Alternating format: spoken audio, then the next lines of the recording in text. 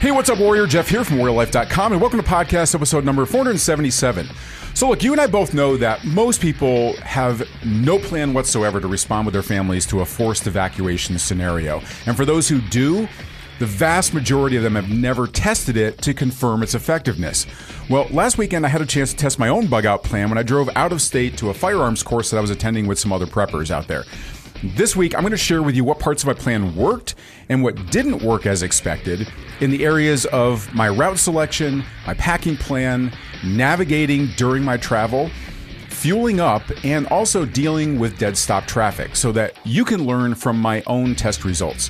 And hey, don't worry about taking notes because you can just download the handy little one-page cheat sheet that we whipped up for you covering all the main points from this week's show. You can grab this along with our other episode cheat sheets and some other training resources, all absolutely free in a special section of our website that we call the Loot Locker. And all you have to do is go to warriorlife.com/loot. It's all yours for the taking. And now, let's talk tactics.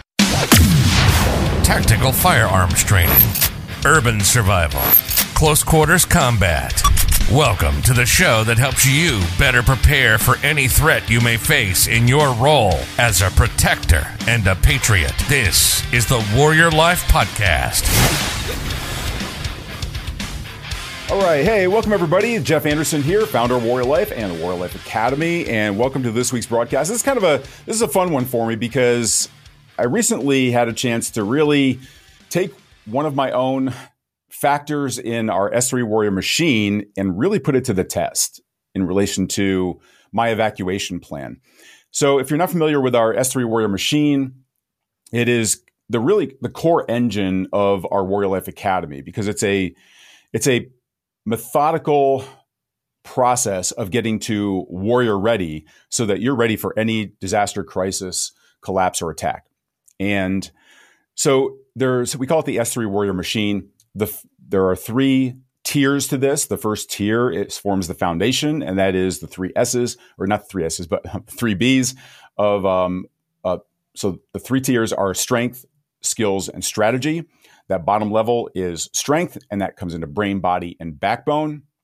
About mindset, your level of being physically fit for whatever the threats are that you're preparing for, and then your backbone is really like the intestinal fortitude. Like, how do you develop the grit that needs to go into dealing with hard times? The skills part is pretty much, that's the second tier where everybody loves to be at. That's watching your YouTube videos, and that's watching articles and taking video courses and going out there and practicing stuff. That's that skills section there is learning the what you need to do to be able to face any of those threats that you might be planning for. It's that third level, though, that's the more advanced level. And this entire system is based upon the military strategies that we've used for developing soldiers that have been basically from day one of basic training all the way through to career soldiers, special forces. And how do we develop warriors out of clay, essentially, right? So that top tier, though, is really where you spend most of your time after your initial training in the military. And it's where we really like to focus in within the academy. Now, we have all like the skills stuff is all in there. We have videos, we have lessons, we have all sorts of resources for people to be able to develop whatever skill is assessed that they need to be able to develop. But that's that top tier of the first one is like testing your truth. Like, how do you know the skill that you just watched a video on, read an article about, or learned about from somebody, or the gear that you got? Like, how do you know that will actually work for you? You don't. You have to test it. Now, we do this in the military all the time, whether it's a mission or whether it's a training exercise. There's always an operations order. Like, we expect a certain thing to happen. We take the intel that we have all as much data and intelligence gathering as we can possibly do, and then we get the best plan that we can come up with to be more strategic about it. And then we go out and perform the training exercise and or the mission. And then we do an after action review after that. So that's that top tier, which is test your truth. Make sure that you know this is actually going to work for you. And you didn't just check the box, but then when you go to use it, your plan doesn't work. And then you gauge the gap. So you test the plan, you test your truth, you gauge the gap. And then your final element of that is to fine tune those things that you found were either missing resources that you had or parts of your plan that weren't going to actually work for you in real life. And that's what we do in the military. And that's what we do with our members as well. So this was my opportunity to really test my truth. Now, as many of you know, I used to live in Texas. I moved to Florida to be with my schmoops, my high school sweetheart. This is the worst state I could possibly ever move to when it comes to survival and preparedness. In Texas, I had evacuation routes in all three different areas. I had north, I had south, or not south, east and west. I had plans to get there. I had destinations to get there. I had intermediate stops to get in between there where I had supplies, and all of that had to be redone when I moved to Florida. And so I do have a plan here. We do have a plan B and actually a plan C. Our plan B destination is relatively close to where we live. Our plan C, if you will, that one is outside of the state if we really needed to evacuate. Now, the state of Florida, I mean, you can picture it on a map. It's, there's only one way out of there. I can't go east and west. I have to go north. Everybody has to go north. It's the only way out of the state. And there's only a few roads that actually get out of there. So this past weekend, I was actually traveling to Alabama for a firearms course that I was doing up there with some friends of mine in the industry. So Jason Hansen, who is a former CIA agent, and Caleb Lee, who is a preparedness expert and a firearms expert, has a really amazing range up there, private range, and some other guys within the industry as well. So we all got together and we just said, let's go have some fun. Let's go blow some stuff up and learn some things. And so we went up there, had a great time, and I decided to really test my plan and drive up there in my 4Runner and see, let's compare some different elements and let me test my own plan and see how it's going to work. So there are 5 areas here that I am looking at, like I learned a lot about, and I wanted to share the things that went right, the things that went wrong, so that you can apply them maybe to your own plan and learn from my mistakes, maybe even give me some advice for some other things that maybe I'm not thinking about. And that's the whole point of our Warrior Life Academy, is that it is a shared experience. So I'm getting information from people within our community inside of there, as well as them getting information from me, from my experience as well. Like everybody has different experiences, different backgrounds. I can learn from you just as much as you can learn from me. And so that's the way we really look at it. So if you have any tips here, I would love to hear them as well. So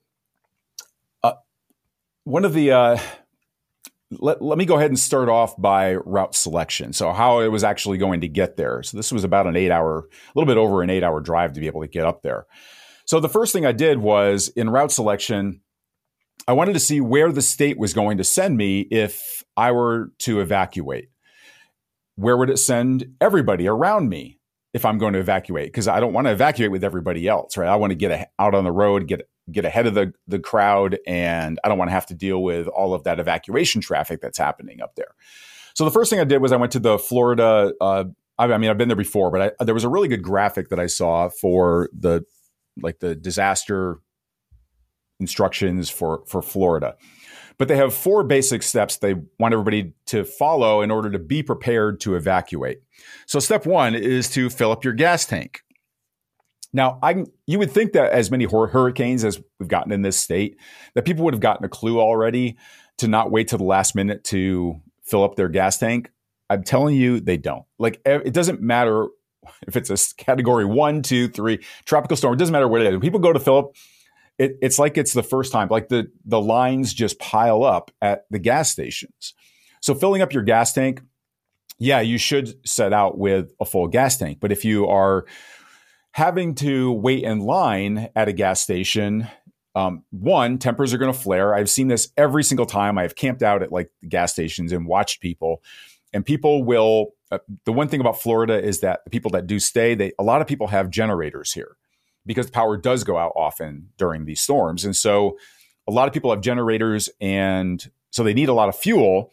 They go to the gas stations right toward the end, and they come with trailers and pickup trucks, and they have all these different cans. And what they're doing is they're filling that up, and then tempers start flaring, because there's the whole "it's not fair" mentality. Like, you're hogging all the gas and you're taking too long, especially if people are really panicked and afraid. and the time is ticking away. And if you're not prepared, then you are waiting in line at the gas station and you're watching everybody in front of you fill up those massive tanks on those gigantic four-wheel drive pickup trucks that they've got.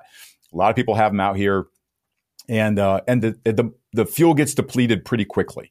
So filling up your gas tank, I get it. That's why we always say, you'll hear a lot of preppers say, always keep your tank half full. I don't know anybody that actually does that is just that methodical about it and that dedicated to it. What I tell people is you really need to know your destination and how much fuel it's going to take to get there normally, and then add 50% to it. So that's really what you need. It's not necessarily like you have to go to a gas station, but you do need enough fuel to be able to get you to your destination. So that's number one. The second step that they have is to stock your vehicle with emergency supplies. I'll talk about that a little bit more here because I learned some things about my own plan related to that as well. The third step is to listen to directions from local officials. And the fourth step is to know your evacuation route. So it's these last two that I'm really going to focus in on first when it comes to route selection. So the first thing I did was I went to the Florida disaster website that they've got there with those instructions, and I looked at the evacuation route maps that they have there. The first thing I noticed is that these maps are a freaking joke. They are an absolute joke. You can't even tell really where the evacuation, they highlight everything with like this pink, I don't even know, it looks like somebody finger painted it, like they had a kindergartner finger paint these lines on there along the evacuation routes, because it looks like every place is an evacuation route. So which one is the one that I need to use? I can't tell. You can't tell from the evacuation map that they have on there. So that leaves you listening to local authorities. And that could be an obstacle for you. So if you're planning your route to be able to get out of Dodge, and you start out, and if you haven't tested this, you start out in your route, and it is different than the evacuation route, which it should be. I'll talk about that here in a little bit as well. But you need to understand that where most people are going to go, that's one of the reasons why you look for where that route is, because that's where people are going to be told to go. You might go out on your route and then hit a checkpoint where they don't let you go that way. And so that's an option also that you might have to deal with along the way. We talk about these different obstacles in our training. And so that's the first thing, is the information is horrible. And if you're waiting at the last minute to try and figure out what it is, then you end up listening to local officials, which are not going to necessarily give you the best advice. In fact, the recent wildfires in Hawaii, some of the routes that actually would lead people out of the danger zone, that people were stopped by law enforcement and turned to go back around, and they were turned into areas that were more dangerous, that there were fires there, and they were forced to go into the ocean. But that was because law enforcement was telling them to go in a direction that was more dangerous. So you can't always count on law enforcement being the ones that are going to get you to safety. All right.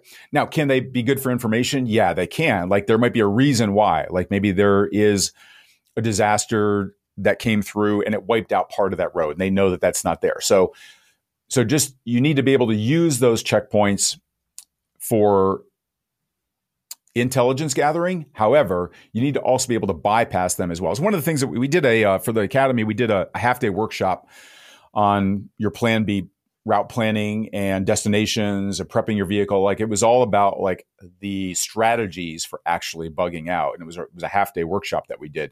And one of those obstacles is our checkpoints there.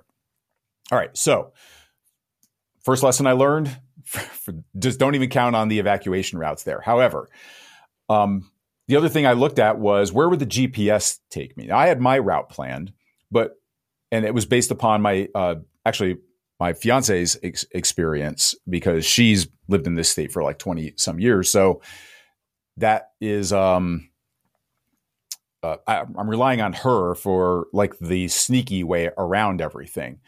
But so we had that route, and then we had the evacuation route, and now we had the GPS route. The GPS route took me in a different way than even the evacuation route did for my county. So you might not have GPS, first of all. So you can't really rely on GPS, which is why you need to have a route planned out to begin with. And then it might also, you might go to use that, and then all of a sudden you're forced back out on the evacuation route from law enforcement checkpoints and things like that. So my first choice for this test was to take the evacuation route. Like, let's see where they're telling me to go. Now, I knew that the direction they were taking me was going to take me through too urban of an area. And I've been through that area because of concerts and just going to different places. And I knew that it was going to be too crowded to be able to try and go through there if I was waiting till the last minute. So as long as you can get out, preferably like in the middle of the night, and you can get out ahead of traffic, then you absolutely want to do that. A lot of people are just going to oh, we'll leave in the morning or something like that. And so you've got to get ahead of that traffic. This was not a good planned route for evacuation because it seemed like they were just really funneling everybody into the major roads, which were, if there was an exodus from the city that's nearby, it's just going to get piled up. But the biggest thing that I learned from this is that it was way too restrictive in offering me options to get around obstacles along the way. So one of the other obstacles we talked about in our Plan B workshop was about dead stop traffic. Like when the roads turn into a parking lot, how are you going to bypass those? And one of those ways is to just basically go around the obstacle. So everybody is sitting there in traffic. They're all stopped. Maybe it's because, well, most likely it's going to be because people have run out of fuel and they're in the middle of the road. And then somebody's got to you got to get them off the road. And then there are also the vehicles that break down. There are congestion points, there are choke points along the way.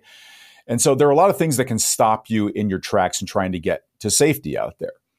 And so what I look for is, how am I going to get around these obstacles? And I have a 4-wheel drive. And one of the reasons why I got a 4-wheel drive now is because I want to be able to go use that median if I can. So go right out into that stretch of land in between the highway or around, like on the side of the road, if I can get there as well. And my other vehicle would not allow me to do that as well as my 4Runner will. And it's specially designed for going off road if I need to. That doesn't mean that you have to have a 4-wheel drive monster truck or anything like that. But I'll talk about that here at some point, I'm sure. But anyway, I needed to get around that area. And so I knew if I hit dead stop traffic there, that one, I could go off to the right, but there isn't much of a median on the right-hand side. So I have that area on the left-hand side of the left lane that's usually about 1 car width wide, right? It's for emergency vehicles. You break down, you get a ticket, you can pull off there, but it doesn't give you a lot there. And if there's a cement barrier there, a cement wall, then you're not going to get around that. And so it didn't allow me for any sort of option for bypassing those obstacles. Because in dead stop traffic, if I take that left-hand lane and I try to go around, it doesn't give me anywhere to go if somebody says, no, not fair. You're not going any further. What's so special about you? That is going to happen, folks. I've had this happen to me.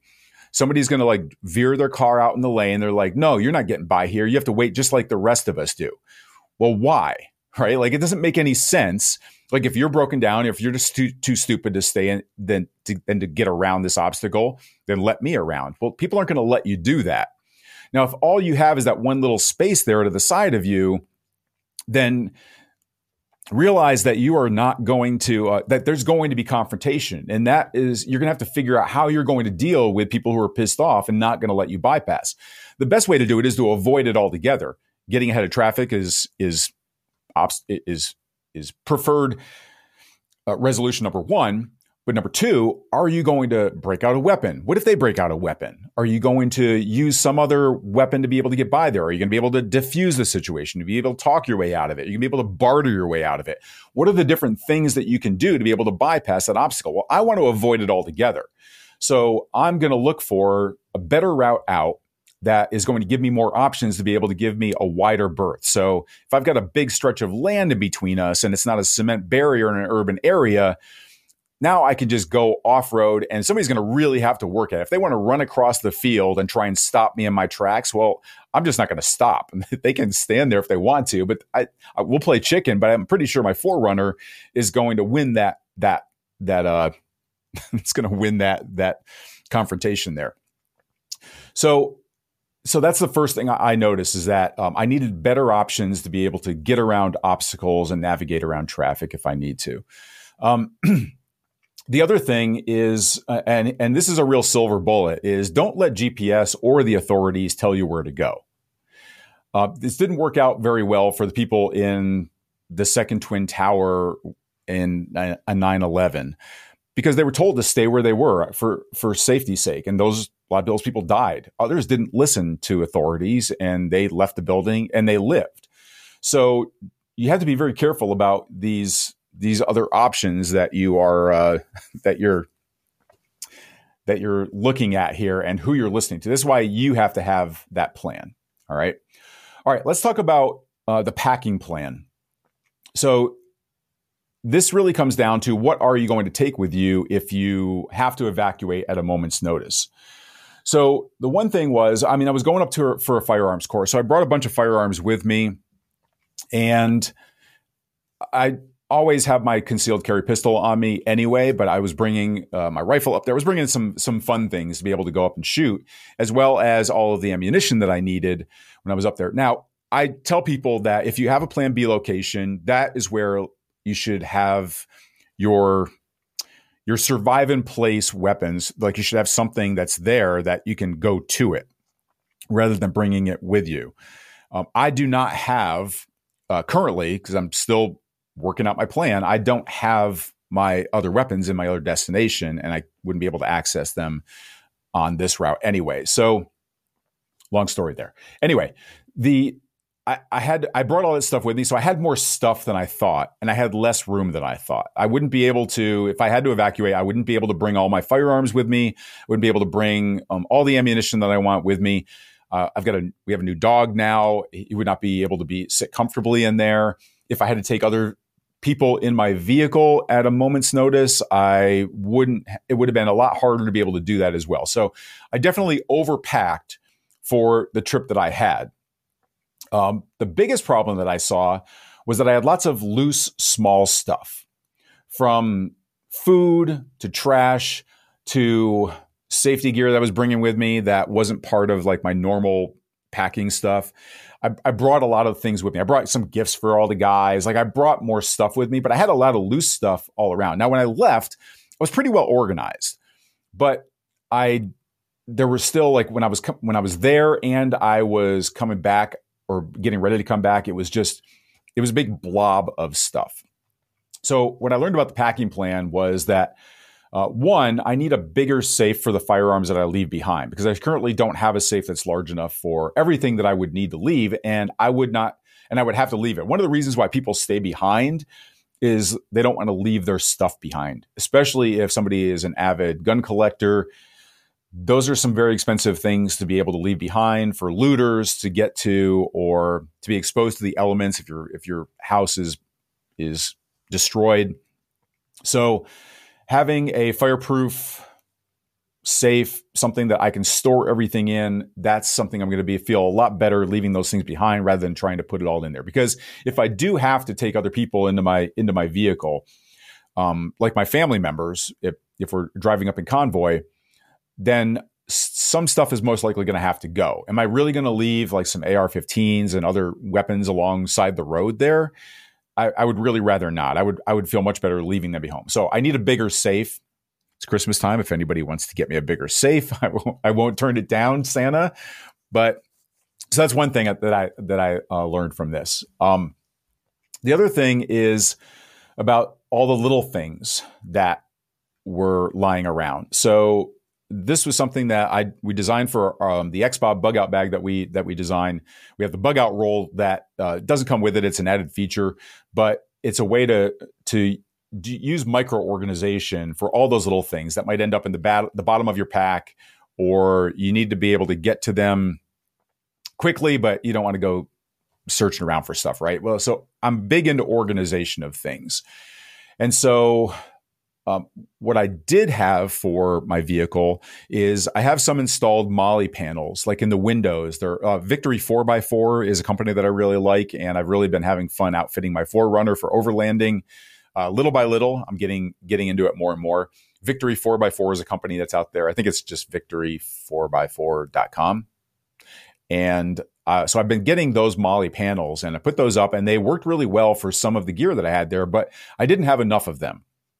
So I do have more MOLLE panels that I'm going to be ordering now for better micro organization of those little things. Even if it's just some of the things that I use are the MOLLE tactical pouches, so they can go right on these panels, and you can stuff stuff inside of them. The other thing that I use are seat covers that have MOLLE straps on them, so I can put tactical pouches right on the seats themselves. So it's another place that you can keep micro gear, especially when you have other passengers that are in there. They can store stuff on the back of the passenger seat or the driver's seat. So there's just more opportunities there for micro organization. Now, the other thing I tell people is that you need to have your totes with you. Like those plastic bins and containers are a great way to organize your gear, but also to hide your gear. So as we're traveling along, if we get stopped, if we have to stay someplace, if people are looking inside of the vehicle, I don't want them to see that I've got a bunch of survival gear in there. So I'm very cautious about what I store on these MOLLE panels and what I have inside of bins. I put the stuff inside of bins, like our Bugout bag and things like that, are there to help organize the gear. So I have like the vehicle gear that I know I can leave behind if I leave the vehicle behind, but it's also something I can take out the bin if I have things like I have to fix a flat tire just things that I'm going to need, like that are vehicle based, other solvents that I might need. They're all inside of one bin that I can use. And I know I don't need to go fishing through there if I need to evacuate the vehicle and use an alternative means of transportation or just go by foot. But these totes are really great. They're really great in organizing everything because they're stackable. I recommend that you don't get the really huge ones. I mean, you will need them for your Bugout bag, but for other things like food, they're thinner, stackable things. I've got a bunch from different companies, and now I actually have a food freeze dryer from 4 Patriots. So I have a year's worth of food from 4 Patriots. They're in great stackable bins. I have some other companies as well. We use Ready Hour. And now we're making our own freeze dried food for our family with the freeze dryer that I got from 4 Patriots. And I'm loving it. And I'll put a link to that because that's something, I mean, I'll do this in another podcast, but really like freeze drying your own food, it's expensive to get started with it, but you will save so much money if you're really serious about this. And so, but I love adding those plastic totes that you can really stack up inside of there. I like the thin ones that can slide in because one of the MOLLE panels that I'm getting actually is going to be a top level shelf that I can use for organization. Keeps it out of everybody's sight, but it also allows me to really put some of those totes in there. I think that are going to work out really well. So definitely use lots more totes to be able to organize your stuff. The other thing that is really important for you to understand here is that in relation to the gear and this big blob of stuff, this is one of the reasons why everyone has to have their own Bugout bag. That's you. If you're married, you have a partner, it's going to be your spouse. If you have children, they have their own Bugout bag. My dog carries his own stuff. He's going to carry his own food. We have something for the dog, but everybody needs to have their own. So the lesson that I learned from not being very well organized and having this big blob of stuff is that if I did have to bring people over, it was going to be jammed in there. It wasn't going to be organized. It was going to be open and exposed, and it was going to be uncomfortable for people unless I really threw some stuff out of the vehicle. Now, it's the throwing stuff out of the vehicle. If you have to either evacuate your vehicle or if one of the vehicles in your convoy breaks down and you have to, let's say you're going up with your spouse. We tell people you always take the two vehicles. If you have two vehicles, take both of them together. And then if one breaks down, you have another one that you can get into and just move all your stuff over. But you're not going to bring all of your stuff over. So my girl's vehicle has like her Bugout bag in it. If we need to, that's all you need. This is why the Bugout bag is the pillar of your entire survival gear plan, because it should have everything that you need in there to be able to survive for a short duration of time. Typically, people are planning for 3 days. Well, if something happens and we need to all go into one vehicle, she can just grab her Bugout bag and throw it in mine. And we don't have to worry about any of the other stuff. Like if we don't have room for it, it doesn't go. if I need to throw stuff out, I can throw out everything that I have in my vehicle except for what is in my bug out bag. I have a gun bag in my bug out bag. It's one of the other features that we designed for the XBOB. So I know I have the weapon that I need is hidden and stored in my bug out bag using my gun bag. Same thing for her. So she can just take that. We don't have to worry about any other weapons coming over or anything like that. Grab the bug out bag and it goes in there. That's it. It has everything that I need. It really simplifies. The other thing about this is that it simplifies the thought process. I'm big into binary frameworks. So this or that, hot or cold, live or die. Like the closer you can get to black and white decisions and frameworks, the much less mental strain that you're going to have to deal with during a time where you really need your wits about you. And so if I know I don't have to think about what I have to pack because it's all in my bug out bag, we can just grab and go. We don't even have to think about it. We can just get on the road, right? So defeats procrastination, defeats having to think about this, the mental burden and everything. Okay. All right. Now let's talk about navigation. So when I was taking the route, I took the Gazetteer with me, which is it's a roadmap. It's kind of like it's like a topographical roadmap is what it is. It's kind of a combination of a topographical map and a typical roadmap that you would see. So I took my Gazetteer with me to be able to take those routes. And I ripped out the pages anyway, that I always have like those pages where I can just kind of follow them. I don't need like the giant book and keep looking for that same page and everything.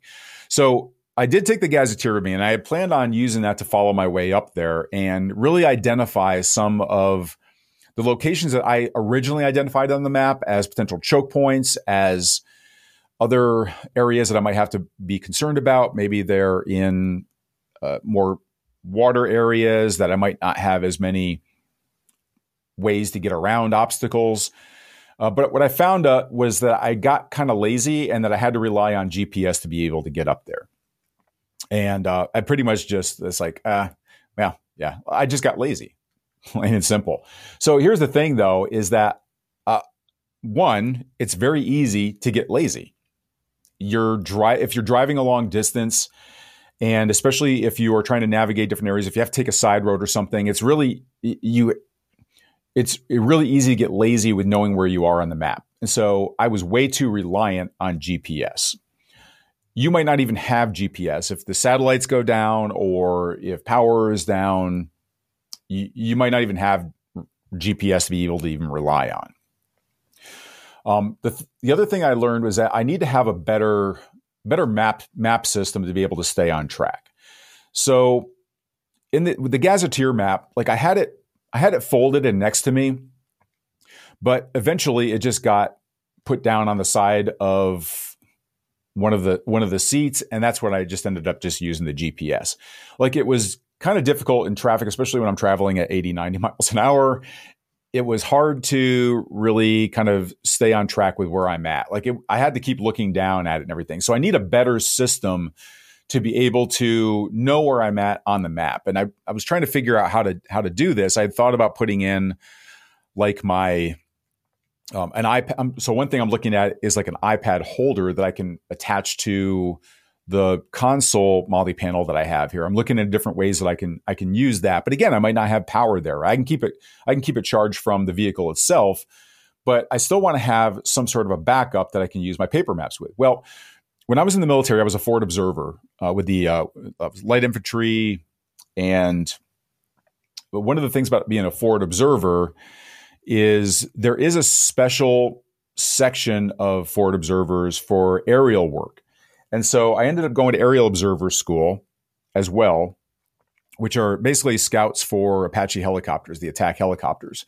So it's for intelligence gathering, but it's also, it's basically doing the same job I did as a forward observer. So going out either in front of enemy line or right on enemy lines or behind enemy lines and being able to call in fire from there, be able to gather intelligence, long range reconnaissance, things like that. But so in going through flight school in Alabama for aerial observer school, I found actually gear I didn't even really realize was even out there. But I had when you're in the cockpit of, and I flew OH-58s. And so there's it's a leg clipboard is what it is. It straps around your leg.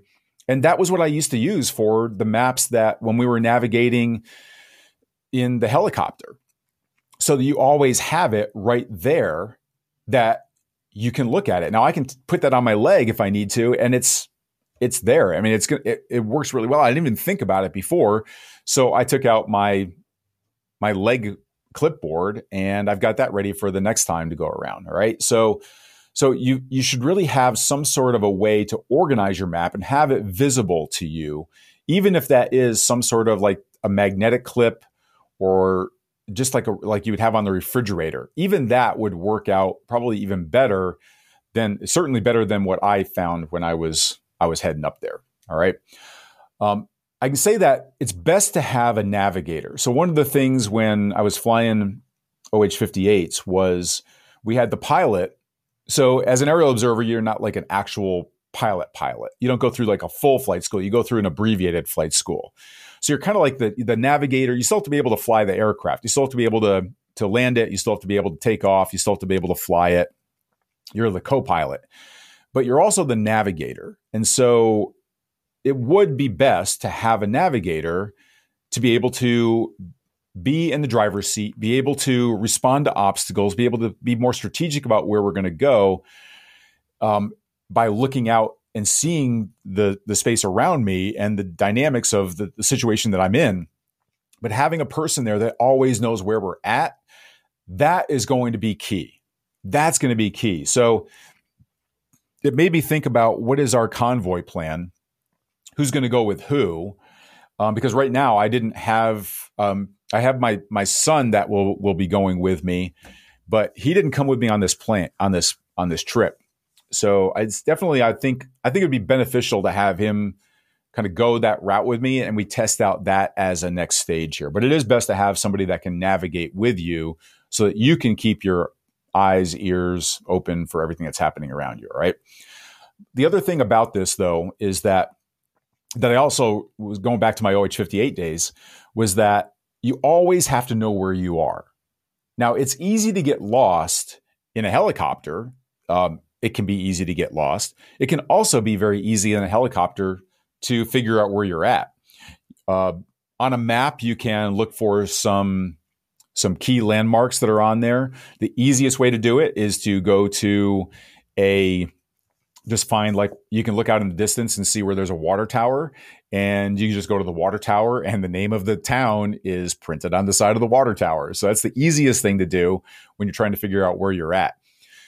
But you should always know where you're at. That's in a helicopter on foot. I loved land navigation. It was one of my best skills that I had in the military was being able to just give me a map and a compass and tell me where you want to go, and I will take you through jungles, desert, you name it. I can get you there. Driving, I was not as astute. I was mechanized for a little while. I did not like being in a mechanized unit, and navigating in mech, I was not. I was not a happy camper. I'm much better on my feet. I'm much better in a helicopter. But you always have to know where you are, because if you do get separated from your convoy, then maybe it's you and your spouse that are convoying together, and then you get separated because one got stopped and now you're farther apart. Well, you should have rally points already pre-planned, but then also you need to know exactly where you are so that maybe somebody can come back and get you, or you know which rally point to get to from there if you've got a big distance between you. But the important part here is that you have to know where you're at. And there were certainly times where if I didn't have my GPS on me, because I got lazy, let's say that you're using GPS, but then all of a sudden it goes out. Well, now where are you? Do you know where you're at? Would you be able to communicate with somebody else in your convoy to let them know where you are?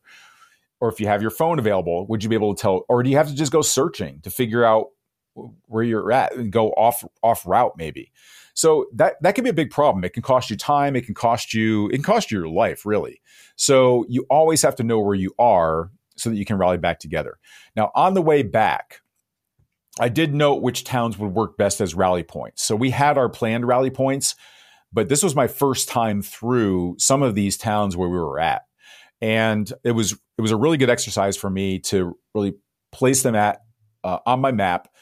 And we've got these invisible or what do they call them? They're not, I guess they're like invisible ink markers, right? Like they're not out of the Captain Crunch box. They're like legit things and just, black light. And so those rally points, we can put those on our map. Nobody can see them unless you have a black light. And so I noted where those were, like some of these best points along the way, as well as choke points. Those I just put in red on the actual map there. All right, so that was navigation. The next thing we'll talk about is the fuel plan. Fortunately, this is one of the things that worked out really well for me. So I have 14-gallon containers with a fuel pump like handle on it, just like when you go to the gas pump, and it has one of those, but it's plastic, but it still works. It's 14 gallons. And I took a few of those with me, and I did not have to stop for fuel along the way. So that's one thing I was really happy about, was that I did start out with a full fuel tank, and that if you can do that, that's what you should absolutely do. So even if you don't have the ability to carry that much fuel with me, like I brought 28 gallons with me there, but I started out with a full gas tank. All right. So if you can fill up at home, start off with a full gas tank. So I did that. And then on the way, instead of stopping at the gas stations, because I'm assuming that those are going to be huge lines on evacuation routes, they're going to be empty fuel. Like that's not going to be an option. That's why a lot of cars pull over and they gum up the works. They turn it into a parking lot there. So I don't want that to be me. So I brought my fuel containers with me on top of my vehicle. Now these are large containers, and I do have a good roof rack from Victory 4x4. Again, I don't get anything from them. I just like their stuff. I did a lot of research and I really like their stuff. So I've got a full roof rack, and I was able to put both containers up there as well as other gear if I wanted to. And they were there, and I didn't need any other fuel. I was able to get there perfectly fine with that. So that worked really well for me. So you learn from my experiences here, in that you should always have a way to fuel up that doesn't rely on a gas station. So have enough fuel for, if you're planning on taking 2 vehicles, enough fuel stored at home that you can fuel up both vehicles and get the hell out of your area. Now, if you can carry more with you, that's going to be ideal as well. You want to keep those hidden. I have mine inside of a roof bag, like a roof rack bag, so that nobody can see that it's in there. And then as I refueled, I found places along the way that people weren't going to see me fueling up, because I don't want people to see that I'm prepared and that they're not. It's one of the things we talk about a lot in our survival planning, is that you want to be tactical, but you don't want to look tactical. Well, if you have fuel that is just on top of your vehicle, people are going to see it. And if they are out of fuel, they're going to want it. What are they going to do? They're going to ask for it. If you say no, they're going to beg for it. If you say no again, they're going to demand it. If you say no again, they may just take it, potentially by force. And so you need to have the right fuel plan to be able to get out of Dodge there. So I keep those 14-gallon containers filled. It was good timing, actually, for me to be able to use these, because each year I fill them back up, and I use them in my vehicle. And then, so this gave me an opportunity to use them. And then I empty them all out in my vehicle. And at the beginning of each year, I go ahead and fill them back up, put some fuel stabilizer in them, and that'll last you up to 2 years. I just do mine every year. All right. So fuel plan, check. Worked well for me. All right. So now the traffic plan. So I did hit dead stop traffic along the way there. And, as I've said, like there is going to be confrontation along that evacuation route. And this is why route selection is so damn critical, so that you can try to avoid that. And that's in that route selections that I just talked about. That was, I really think that that's probably that and the fuel plan are one of the most critical things that you can absolutely do ahead of time, that you need to test your truth. But I think this is why it is so critical. Now, the second route that I took, so coming back, I took the route that we had planned. And that was a way better option for us to be able to use. And it's not an evacuation route, but there were lots of stretches there that I was able to, I noticed there were a lot of 18-wheel trucks. So obviously, I think truckers have also discovered that there is this way through Florida that maybe people don't know about that is not the traditional highway route, but there's lots of wide open spaces between towns, and they're smaller towns. So you're not in more urban areas. So on the way back, I didn't take the evacuation route back. I took our chosen route, and that had it wasn't a highway system, but I would be able to go around obstacles. One, there would be less traffic. But it also gave me more options to be able to go around things. So it is absolutely the best thing to go for. Now, what I did do along the way there was I noted different choke points that were there. And when I noted choke points, so some of these were I noticed that there was a bridge that went over a swampy area. If I'm on that bridge and something happens, there's no way for me to typically get around that. Now, I do have a kayak, a foldable kayak, and actually this is the company actually is somebody that we have in our discount section of our website. If you're a Loot Locker member, which is free, by the way, it's free to be a Loot Locker member. You can go to warriorlife.com/loot. And if you go to the discount section there, we have now I could go off into a waterway if I needed to with this kayak. It's nothing that I would probably do, but I did note different checkpoints that were there. And then what I did was I looked for alternative options on the map for me to be able to bypass things if I absolutely needed to. So, for example, I would look for where is the nearest railroad, because maybe I can go along the railroad tracks. Where is a power line that I could use, like the major power lines? And so they oftentimes have roads alongside those that are there for service vehicles. They're oftentimes gated. So another reason why I like some of the breaching gear that I have with me. So I have a lock. What the hell is the thing called? Cuts locks, lock cutter. I just can't think about what it is this morning, but bolt cutters. So I have bolt cutters with me. I have my machete, my Guardian machete with me, which cuts through steel. So I have breaching options there as well. I also have hooks that I can drag things with. There's lots of different things that I can use there. So, but that is a thing that you're going to need to plan for ahead of time. So I looked for alternative options on the map if I needed to, if I'd be able to get to those things. So that was another option that I had there. All right. So that wraps everything up for the lessons that I learned. I want to hear from you. What are some other tips that you've picked up along the way for those 5 different areas that I just talked about with route selection and packing things up, navigating along those routes, breaching obstacles? What are some different things that you've learned? Because I tested my truth. I discovered where my gaps are. Now I'm filling those things in. And that's really critical, because it's one thing to know where your gaps are. It's another thing to do something about them. It's one thing to know what you should be doing, because many people don't even have a plan, but you should have a plan, and you think you'll figure it out along the way. Like if push comes to shove, you'll just make it happen. Well, that doesn't always happen like that. And so you really do need to prepare it ahead of time.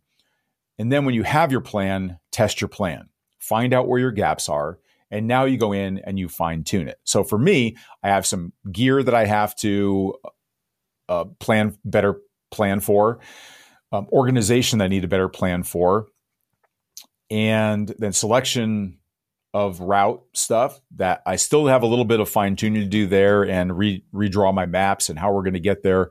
And then some other things along that I need to figure out there as well. But really, this was a really powerful exercise for finding out what worked and what didn't work. And now I want to hear from you. How have you tested your plan? What did you find that worked and what didn't work for you? Please go ahead and leave your comments wherever you are getting this podcast. You can either go over to YouTube if you're watching the live stream. If you are on the Facebooks, you can check it out over there. We stream over there as well. If you're listening to the podcast, you can go ahead and leave it in the comments on our blog or at warriorlife.com, where our podcast section is. But this is our opportunity to be a community, right? The Warrior Ready community. So go ahead and leave your comments there. And until our next broadcast, this is Jeff Anderson saying, live like a warrior. You've been listening to the Warrior Life Podcast. We hope you've enjoyed the show. You can help us spread the mission of self-reliance and self-protection when you rate us and leave us a comment wherever you enjoy these podcasts. And don't forget to check out our posts and videos on our social media channels. You'll see a full directory when you visit our website at www.warriorlife.com. We'll see you next time. This has been the Warrior Life Podcast. Prepare, train, survive.